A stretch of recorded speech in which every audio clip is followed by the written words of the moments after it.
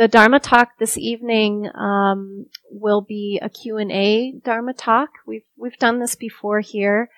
If you have a question about your practice or about something that you've been working with in your life and you want a Dharma perspective, you're welcome to write your questions down on a piece of paper. And then at the end of the break, they'll be brought up to me, and I will, I may not be able to get through all of them, but I'll kind of go through and weave a talk with your questions.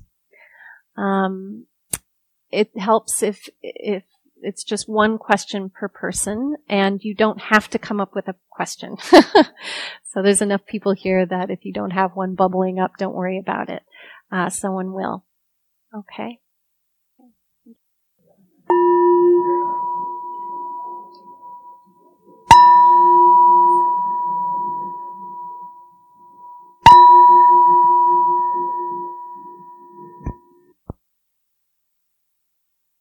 So, couple of threads. These are great. These are wonderful. There are a couple here related to just how do you do this in this crazy life. One was how do you remember? Remember your tricks to stay mindful. With the rushing around, and this one was how to maintain this capacity and equanimity in this complicated life. How to not succumb to overwhelm. I felt like those are pretty similar, and then these two are similar. One was how can we forgive ourselves after we harm others, and this one was when I have arguments with a loved one, I often hear judgment and blaming tones and statements in their words. Are these my fears and insecurities? So relating to harm, disagreement, relationships. How do we bring this into the way we are connecting or not connecting with others? And this one I feel like goes in the middle here somewhere of what shall we make of forced relations with foolish people? I like that. Say metta, ? Avoid ? It's a good question. And then lastly, one about ways to begin incorporating meditation into your life if you are a beginner or you can't find motivation. So I imagine maybe I'll be able to touch upon all of these in some way. Thank you for those of you who contributed to this. Let's start here. It is crazy. We talk about that a lot here. I feel like it's been our running theme for a while. It's crazy right now. I think we are at a point in time as a global society, but also as practitioners, whether you consider yourself a mindfulness practitioner, a Buddhist practitioner, or a spiritual seeker, however you identify that brought you here. We are at a particular point in time where we have this set of practices to help us meet the dukkha, which is the Pali word for suffering, which is the foundation of the Buddhist practice, that we recognize it's crazy. And we somehow, instead of rejecting it, pushing it away, ignoring it, or, being deluded about it, or being sucked up into thinking that, our happiness somehow lies in something out there, and we get into kind of this grasping, greedy mode of just doing whatever we can to line up moments that feel good. Instead, what we're asked to do is to be with what's really here.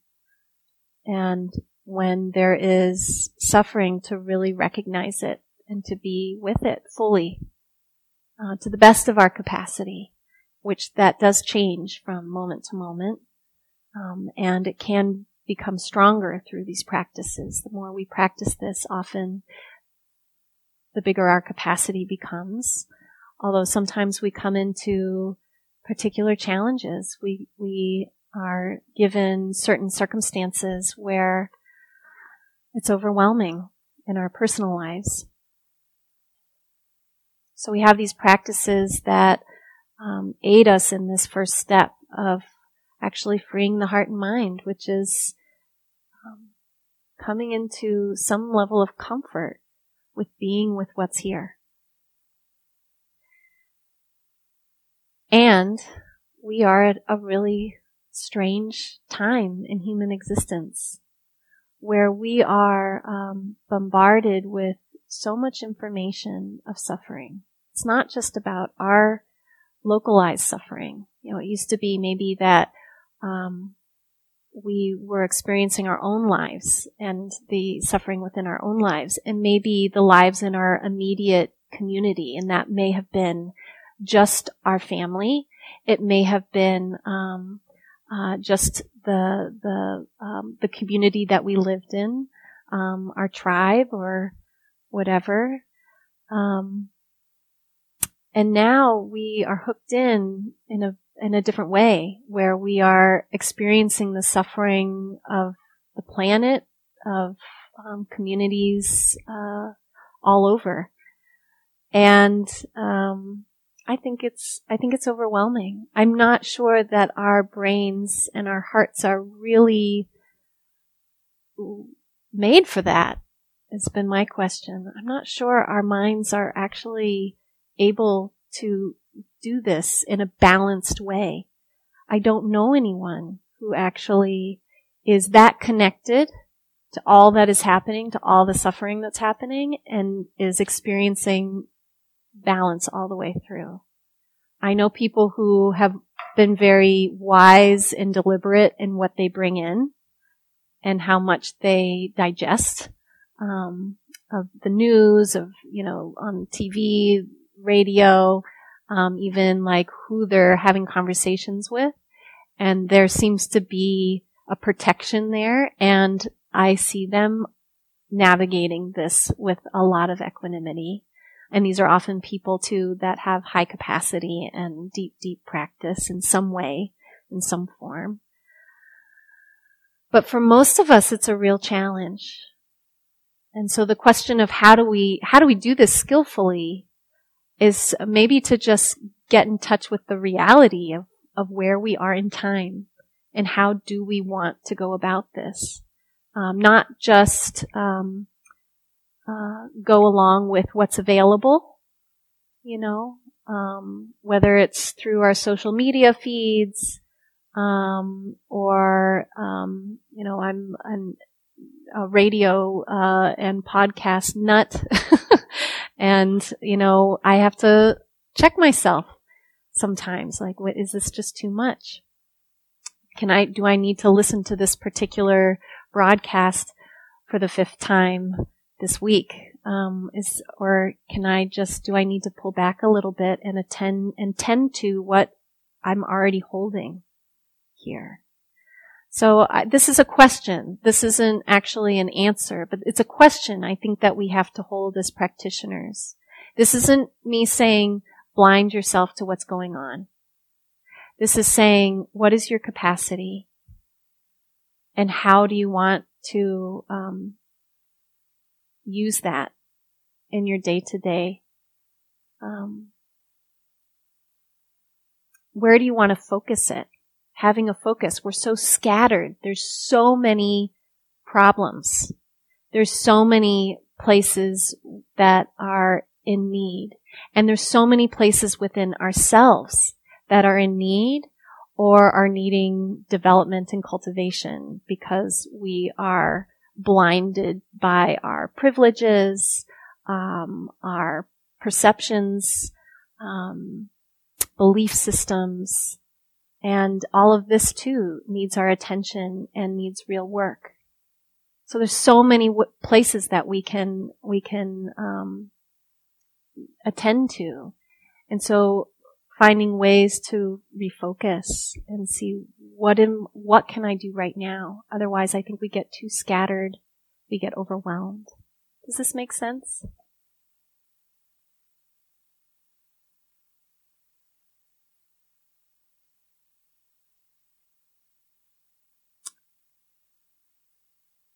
I think there's something, maybe a shadow place in the Buddhist community, and maybe this is in spiritual community, I don't know. But this persona maybe that we sometimes take on, this spiritual persona that we can take on, that has this expectation that, we should be able to be okay with whatever arises. And I think that really what we're wanting to do is work with reality, with who we are, how we are in each moment, meeting each moment in time with authenticity. And there's going to be moments where you have great capacity and there's a lot you can do. And then there's going to be moments where really what's needed is to attend to whatever the intensity, stress, overwhelm is within yourself. And it's okay to do that. It's not selfish. It's what then gives us the ability to then go back outward. If we're constantly attending to the suffering around us and not attending to our own,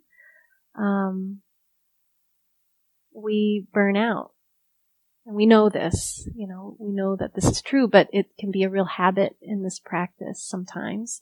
And then it can be the reverse, where we're always attending inwardly, and we can sometimes forget that actually attending and being of service outwardly can be a real healing inwardly. That when we aren't so self-focused, that in itself can be a relief when we can put our anxieties into action and actually do something through mindfulness. That can be there can be something very relieving and freeing about that and connecting about that. I was on a panel, when was that? Months ago. It was the Buddhist conference that happened. We announced it a lot here, so that's probably familiar to a number of you, and some of you may have gone. And I was on a panel on Buddhism and the intersection of Buddhism and global climate change. And the person who was I guess hosting our particular panel had a comment that I thought was so clever, and I don't even think it was his, it was something he had heard, that if that meditators could use more time off the cushion, meaning in activism and bringing their practice out into the world, and the activists could use more time on the cushion. And some of us live somewhere in the middle there. We're living in both worlds, and so finding this balance in this crazy world between this inner focus and this outer focus, and that there's some way of either titrating these two realities, and then maybe at some point it becomes more of a flow. Maybe it's something that the boundaries of that inner experience and outer aren't so different, and it's not so confusing somehow. So those are my initial thoughts on this capacity, equanimity in these crazy times, and what to do around just busy. This one is more about just busyness, the busyness of this point in time. That we're in a society that we value busy. Have you ever found yourself, someone say, well, how are you doing? What are you up to? Oh, I've been so busy. And we say it like it's this badge of honor. Like, I'm important. I'm doing things. Whatever that is. And then you hear them say that, oh, they're really busy. Gosh, they've got a lot going on. I'm so impressed. And so there's this value of the busyness in this culture, and that's part of it. It's part of this craziness that we're talking about, and coming into some kind of balance. Taking more ownership of what do we really want to value, as opposed to just going along with what we think should be happening or what we should be doing. Really taking ownership of our life, getting clear about what we really deeply want.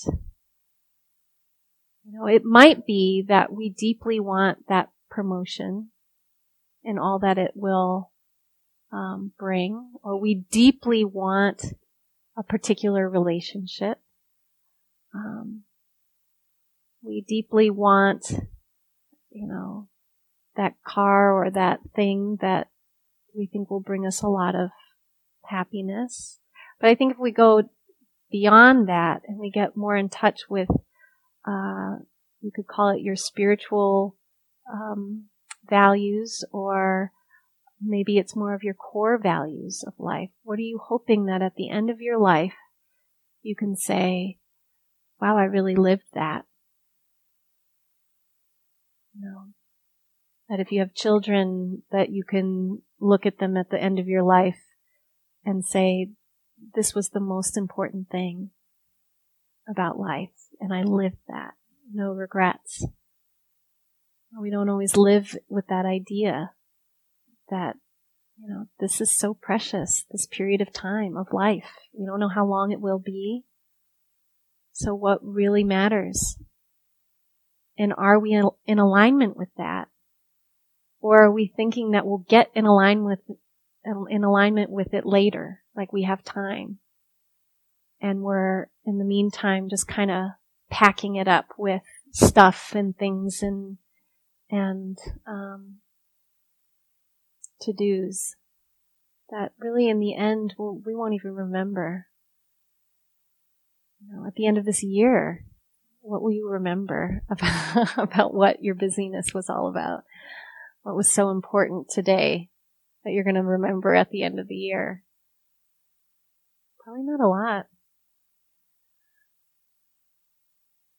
So simplifying in the sense that we get more in alignment with our true values. Taking ownership of that. I think that's important in all of this. And then this capacity and equanimity. Equanimity, seeing the larger, equanimity itself is this seeing the larger picture that expands beyond our own selfing needs. It holds time in a different way. Those moments where you think, this is the worst thing that could ever happen. This is where equanimity comes in and says, maybe not. Maybe this is a moment in time that will have a ripple effect in your life for the rest of your life. But as you live on and move on from this in some capacity, it changes. That this moment, as hard as it is, will change. And you can bring it with you how you like, but you don't have to carry it in a heavy way. This is where the practice really supports us. It's practicing that these parts of our history that we carry, things that have personally happened to us, They certainly shape us. They can motivate us. They can make us cautious. They can make us more wise.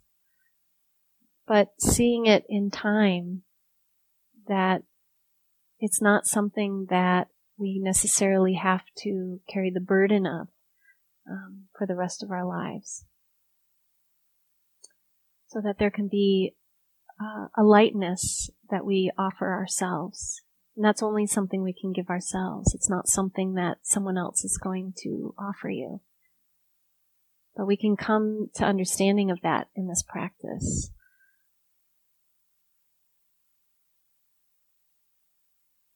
The tenderness practice that I offered this evening, I find I've been using that a lot lately. Coming into this tenderness, this tender relationship with the difficult.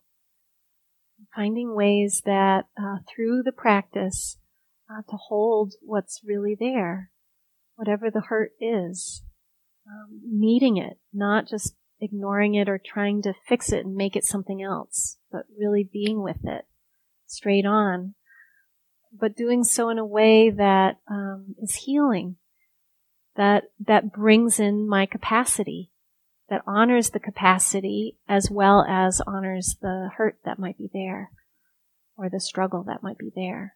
That these two things come together, and that's really the mindfulness practice. That's how we stay present with whatever is arising. It requires a level of tenderness and care for our overall well-being. So utilizing that as much as you want. That was recorded tonight, and it's been recorded in the past too, and it's on Dharma Seed for free, and you can utilize that or just create, work with yourself, your own intuition of what do you need right now to stay here in this moment, to stay present with what is arising within yourself and what you're exposed to. What's coming at you? How are you going to be here for it? And you have to keep assessing that. That's the practice. It's not like this is going to work every day, every moment. It's being in the moment and seeing how do I respond in the most kind or tender way or the most wise, compassionate way. How do I attend to this moment in a way that doesn't cause more harm to myself or to others? So I hope that's helpful in relation to these two questions. With these two questions, I feel like we've talked a lot about over the weeks and months, maybe years here. So I know I've responded to them in a lot of different ways, and they're all recorded and online on Dharma Seed, so you can check it out if that wasn't quite what you were looking for. I bet I've said it before, what you're looking for. But this is just the way that just seems, I seem to be wanting to respond to it tonight. And then this hurt, we can kind of pivot from there to looking at how then do we take all of this in the way that we are in the world. We do this inner work. We work with what's coming at us from outside of ourselves. But then we take all of this into speech. We take it out into action. And part of this practice, and it's very clear in the teachings in Buddhism. We talk a lot about meditation and mindfulness, maybe concentration, maybe metta practice. But equally as important is how you are in the world. How are you living your life? What are the actions that you are taking? Even the most small little actions, everything matters. What are you doing with your speech? Are you using it to connect? Or are you using it to divide? Are you using it to feel better about yourself? Are you using it in some way that is causing harm? Is it unconscious? Are things coming out of your mouth that you are not really seeing its ripple effect? how it affects others? Is there some blind spot?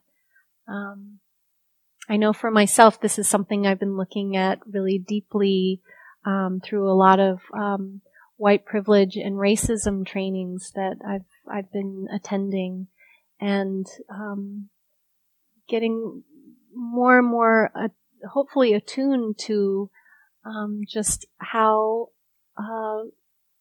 I might be saying something that I think is really true in the reality of all things and all people, but actually it's coming through a particular lens that is maybe a lens of privilege, whether it's my whiteness or my upper middle class, particular education, particular privilege of experiences and support. And I may not be conscious of that there's real delusion coming out of my mouth because I'm not seeing clearly in those moments. I'm not knowing what I don't know. That this is all part of practice. This is not separate in some way. And so really attending to our blind spots, each of us in our own way have our blind spots when it comes to speech and action. How are we interacting with each other? How are we doing that in our work? Is the work that we do we feel good about it at the end of the day?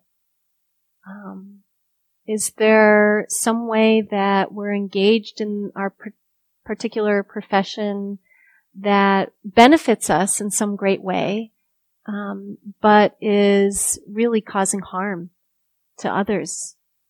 Are we clear about that? Are we seeing that fully, or are we somehow ignoring it, somehow justifying the harm? Is there some way in the way we consume? So it could be just the consumption into our own bodies, not taking care of ourselves well, consuming in a way that alters our reality and our clarity, whether that's drugs and alcohol, or even just the amount of caffeine that we're ingesting. I'm not a big caffeine drinker, and when I do, I usually have a little bit. And the other day, I had a really strong, large coffee to compensate for feeling really tired and groggy, and just felt like, and I didn't really think it out. It was just, ooh, I'm so tired. What I need is, a double shot of espresso right now. And, really innocent. And so I drank it or whatever. And I could feel it in my system the whole day. Just the amount of anxiety, the way I had no patience, for my loved ones that day. Just felt overwhelmed really easily. And I was tracking it, but, I really, it was just the innocence of too much caffeine, but it had a ripple effect. It had an effect on how I was in the world that day. And it wasn't a great decision. And, I could have done something, worse. I could have been, drinking and driving that day. That has its own, effects. But we don't always think about maybe some of these more subtle forms that our consumption take on our minds and on our bodies, our overall well-being. How is that affecting how we are in the world? Consumption in terms of what are we buying? What are we reading and listening to? Do we know where our food comes from? Getting more in tune with how our consumption is affecting each other as well as the planet.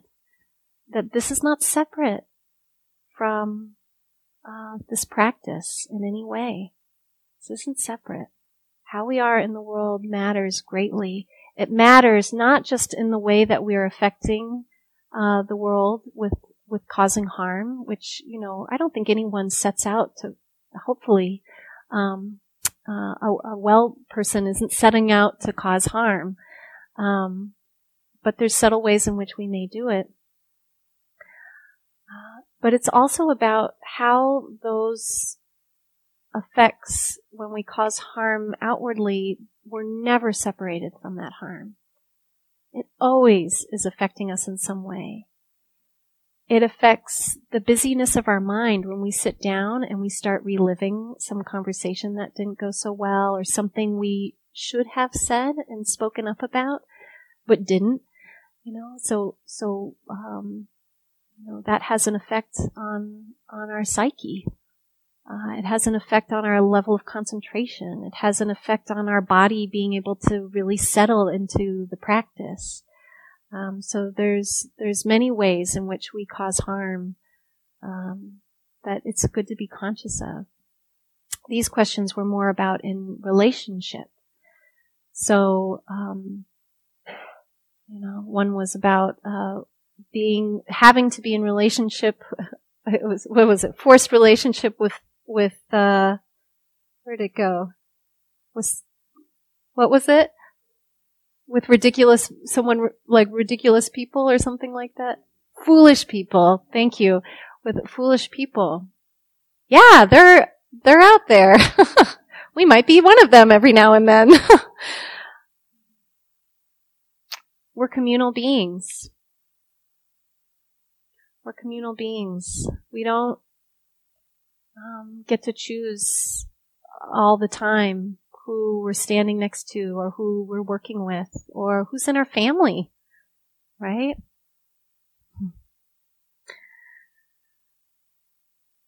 And so, yes, it's wise to surround yourself by wise people. That is true. That is part of the teaching. It's wise to surround yourself with wise people, to choose your friends well, to surround yourselves not just by people who are nice, but with people who help you grow, to help you see your blind spots, to have conversations that really matter, help you, expand your thinking in ways that liberate your mind and your heart. This is Sangha. This is when we take refuge. That's chant that we did. Taking refuge in the Buddha, the Dharma, which way things are, or the teachings, and Sangha, which is wise community. And we'll put it in that context right now. And then there's a lot of beings out there. We aren't separate from this. We're not so evolved that we're not stuck sometimes in greed and hatred and delusion. Recognizing our own stuckness and the places in ourselves that aren't so perfect. Recognizing through empathy that is true in others as well. It doesn't mean you have to invite them in your home. Be smart. Be wise about it. Sometimes, I guess there's times where you do have to welcome them in your home. That depends on how close you are to them. But, if you can choose it, you don't have to welcome them in your home, but you can practice, let them be fuel for your practice. How do we keep the heart coming to a place of openness? Boundaries are good, but we can still approach even the difficult with an open heart, as opposed to that constricted place that we can easily find ourselves in with people who really just, they push that particular button, or we just really can't stand them for some reason. or we're fearful of them in some way. This takes practice. This isn't something we just say, okay, I'm going to do that. This takes time. It takes practice. It takes the forgiveness practices, cultivating that. It takes a lot of these heart practices that have been mentioned, the kindness practice, compassion practice, even the joy practice, equanimity practice. These are all the 4 traditional heart practices in Buddhism. It means staying really present with yourself, your own reactions. How are you tightening? Sometimes it's physically, other times it's just within your mind around certain people. Is there a way that over time that you aren't reacting and actually causing more of this internal harm when that type of person is near you or you're interacting with them? There's a story that I think comes from the Zen tradition of in a monastery there being a particular resident who was very challenging and was really messy, always saying the wrong things, never quite following the rules, just kind of went against all that people felt should be happening there in that particular spiritual place. And people really didn't like this person. But the abbot allowed them to stay. And no one really understood why. And there was a lot of resentment and feeling like even questioning of whether the abbot had good intentions here. And then the abbot left the monastery for a period of time, visiting other monasteries in different places, and then came back. And when he came back, he realized that particular person was gone. And it was because the other residents had kicked him out. And on hearing this, the abbot told them, you need to go find him and bring him back, because he is the key to your ultimate awakening. I've brought him here and had him stay here for your own well-being. And, sometimes if we can view particular people that we're really struggling with in this way, that can be its own inspiration for our practice to stay close to that level of difficulty in relationship.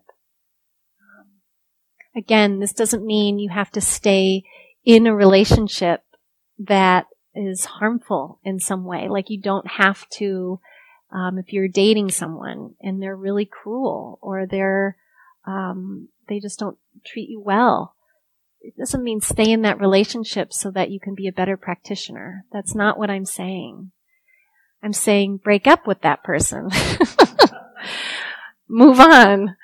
And then return back to that relationship in your heart and start that inner work from that place of you being in mental and physical safety. Coming back, though, all of these relationships, whether they're long-term, short-term, momentary, people that we will never actually meet in person, but feel like we encounter them quite often, and they just, make us angry for one reason or another. We can work with them in our hearts. And so that's one place to start. The question was, do we use metta, or do we, get away? It's both. It's compassion and wisdom. The wisdom to know where are the boundaries, and the compassion to continue to work on your own heart and its opening to suffering, your own suffering as well as the suffering of those who cause suffering. This is part of the practice.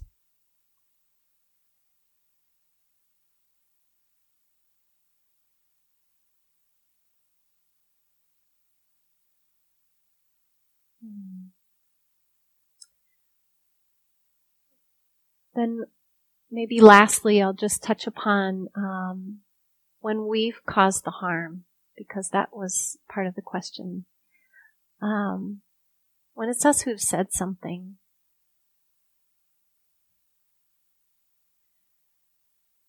there's 3 ways we can bring our practice to it. One is actually before we say it.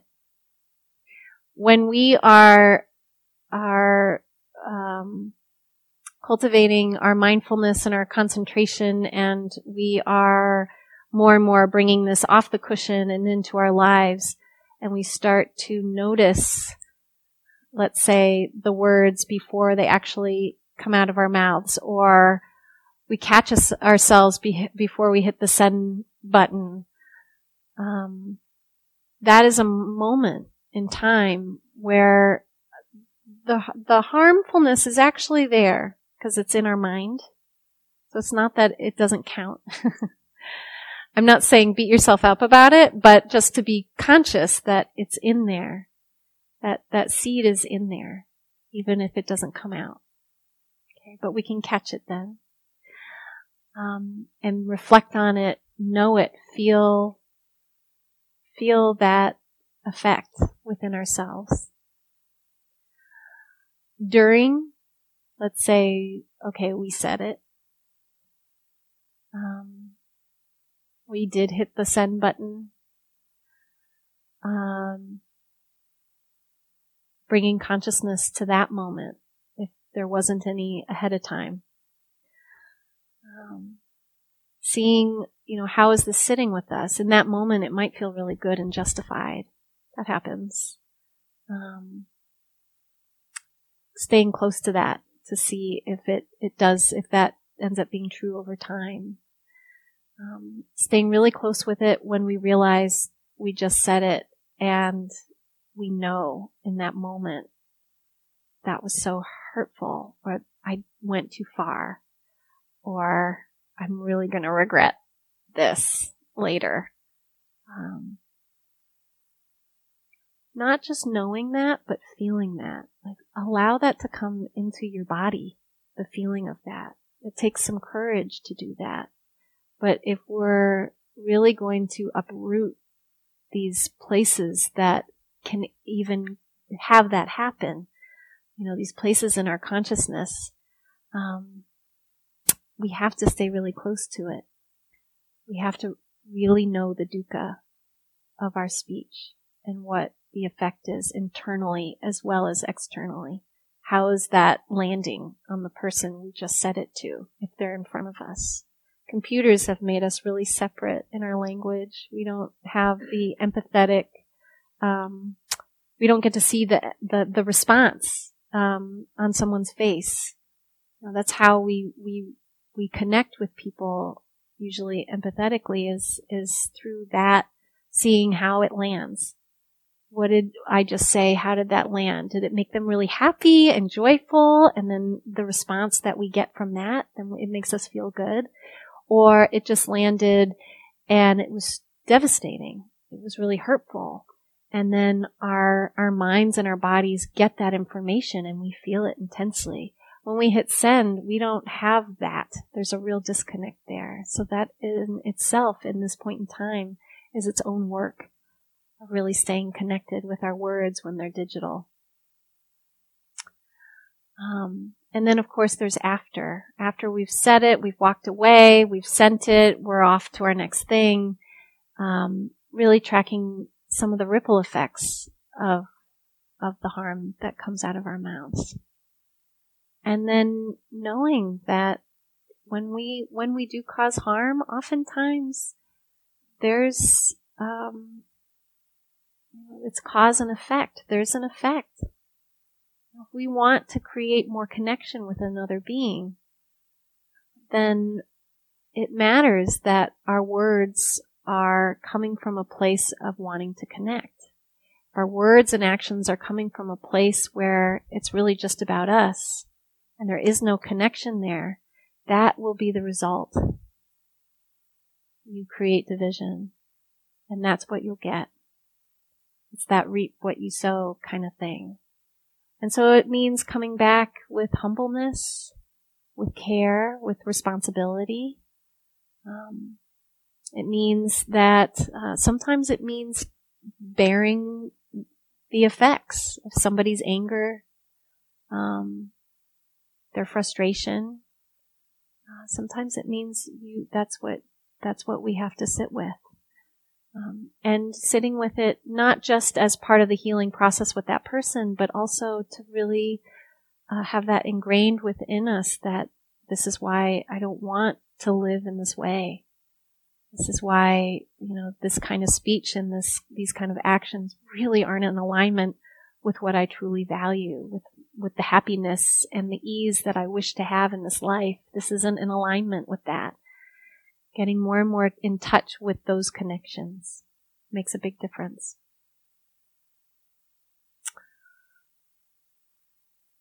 So I think I'll stop there. I didn't say much about incorporating meditation into your life. Well, maybe I did. Maybe there was enough in what I said that touched upon that question. And if not, you can talk to me. But I'm wondering if there's any comments or questions that come out of what I've said so far. We can pass around the mic, and we'll just take a few comments and questions. Well, you talked about people who say, okay, I will get aligned with events at some point in the future. Yeah. How about the opposite? I mean, how about the feeling that you'll never get aligned with events? And that's sort of what I'm dealing with. Do you mean I'll never get aligned with, not events, but I think what I said was align with the values. Those values. Yeah. In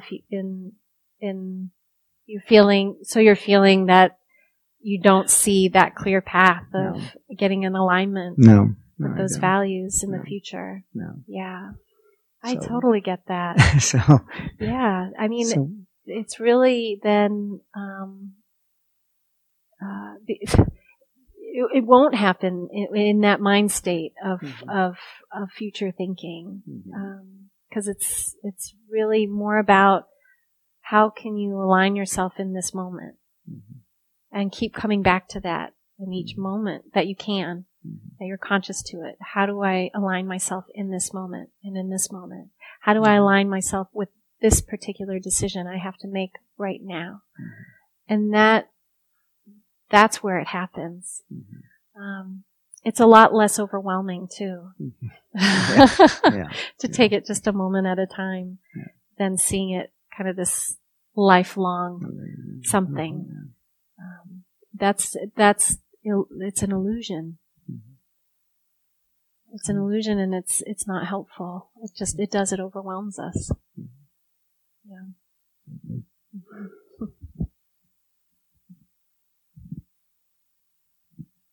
Anything else?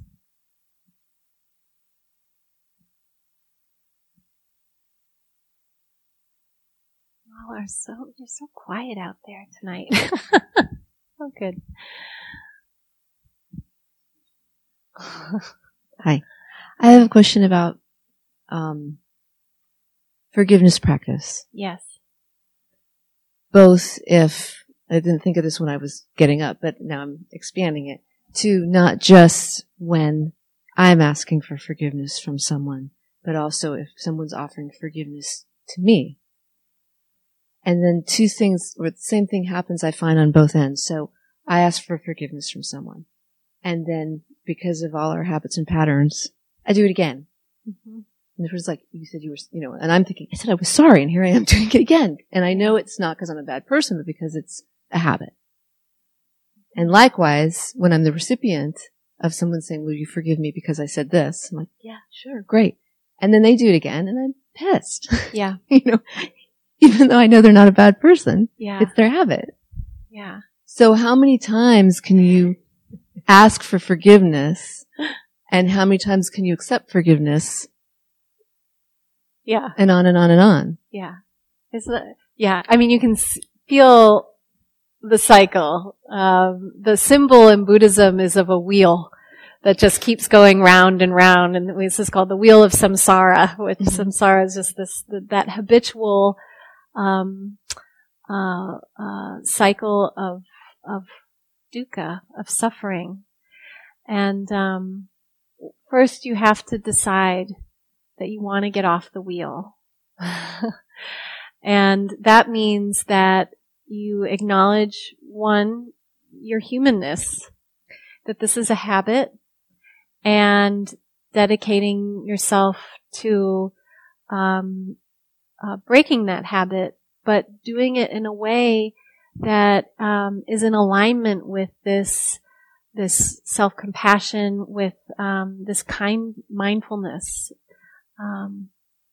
because beating, the self-judgment that comes in later, it's okay to say that was not skillful, and be really clear with yourself about that. But the self-judgment is different, where it's just like, it comes in with those voices of, oh my God, you're stupid, or you're a horrible person, or oh my God, what are they going to think of me, or, whatever it is.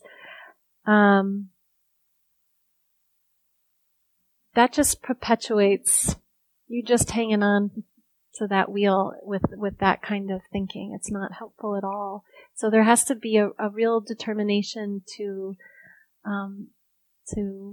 not engage that kind of thinking, to catch it and shake your head. No, I'm not going to do that this time. The self-judgment piece.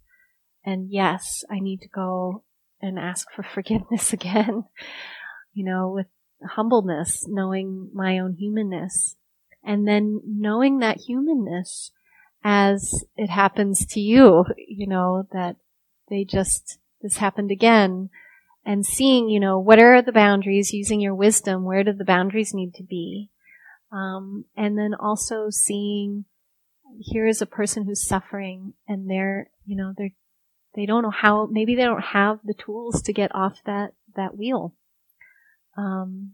Maybe they're not even conscious to the pattern itself. The forgiveness practice, there's traditionally 3 ways of doing it. There's asking for forgiveness, and this could be an external practice. It could also be, it's also done internally, where you go through visualization and kind of in your mind a verbal experience of asking for forgiveness from someone you've caused harm towards. And then there's the practice of offering forgiveness to those who have harmed you. And then the third is offering yourself forgiveness in the ways that you've caused harm, either to yourself or to others. And all 3 of those, when forgiveness is really mature, they come together and they all are present. So I hope that's helpful in some way. Okay. Hi. Hi. Thank you for the talk. Just a little bit of a follow on maybe from his question is, how do you go about defining values? I feel like, many people have had experiences in their life when they've questioned a lot of things that they thought they knew about themselves, or things that they thought that they knew about the world. Yeah. And maybe even like the total base of that, all the fundamentals have fallen out. Yeah. So and this is sort of a creative act of creating your values, and it arises in your mind. How do you know what to grasp onto and what to let go of? Yeah. It's a good question.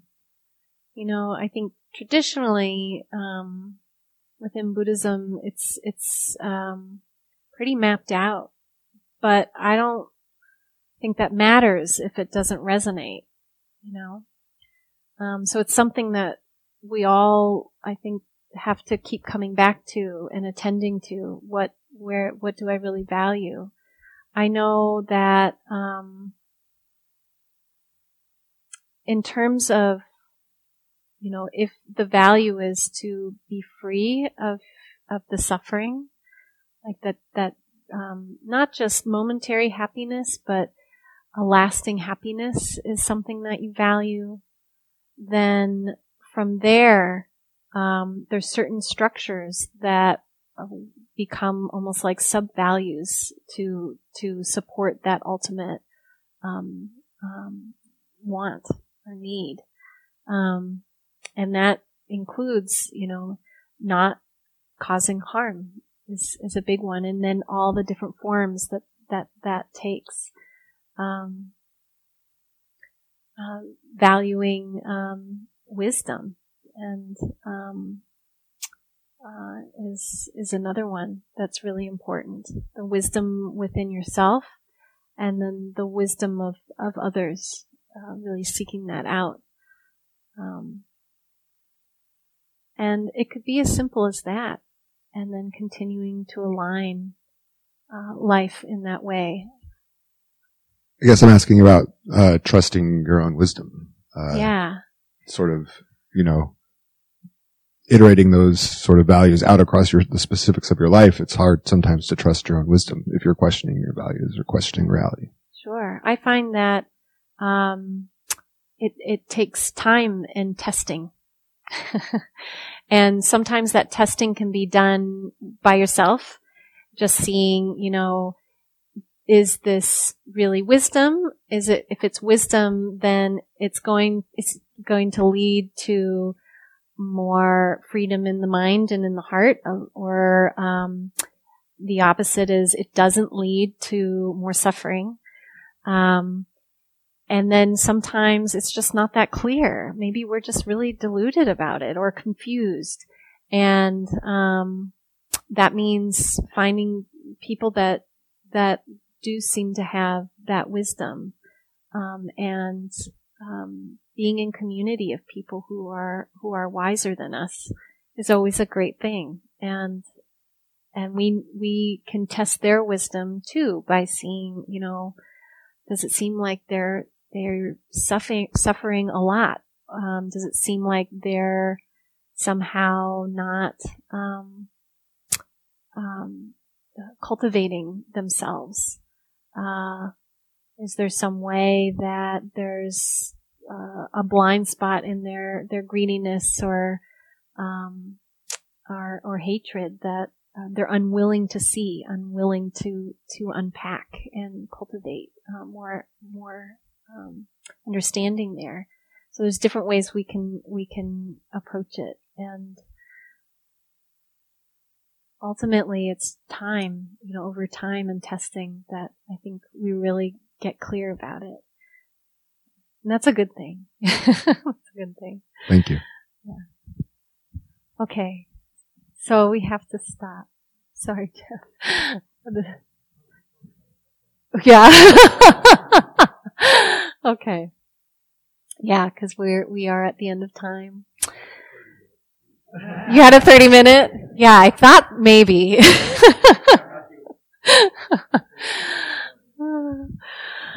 Okay.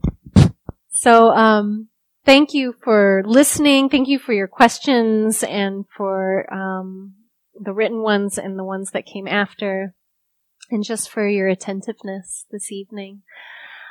We'll dedicate the merit now to all beings, and we do this in the spirit, knowing that oftentimes we come here to the practice for our own well-being, but it's never about our own well-being. In the end, this practice, just as we talked about harm having a ripple effect, the wholesomeness and the goodness in our life has a ripple effect as well. And so as we cultivate our minds and our hearts in this way, it has a ripple effect that goes out and has an effect on our loved ones.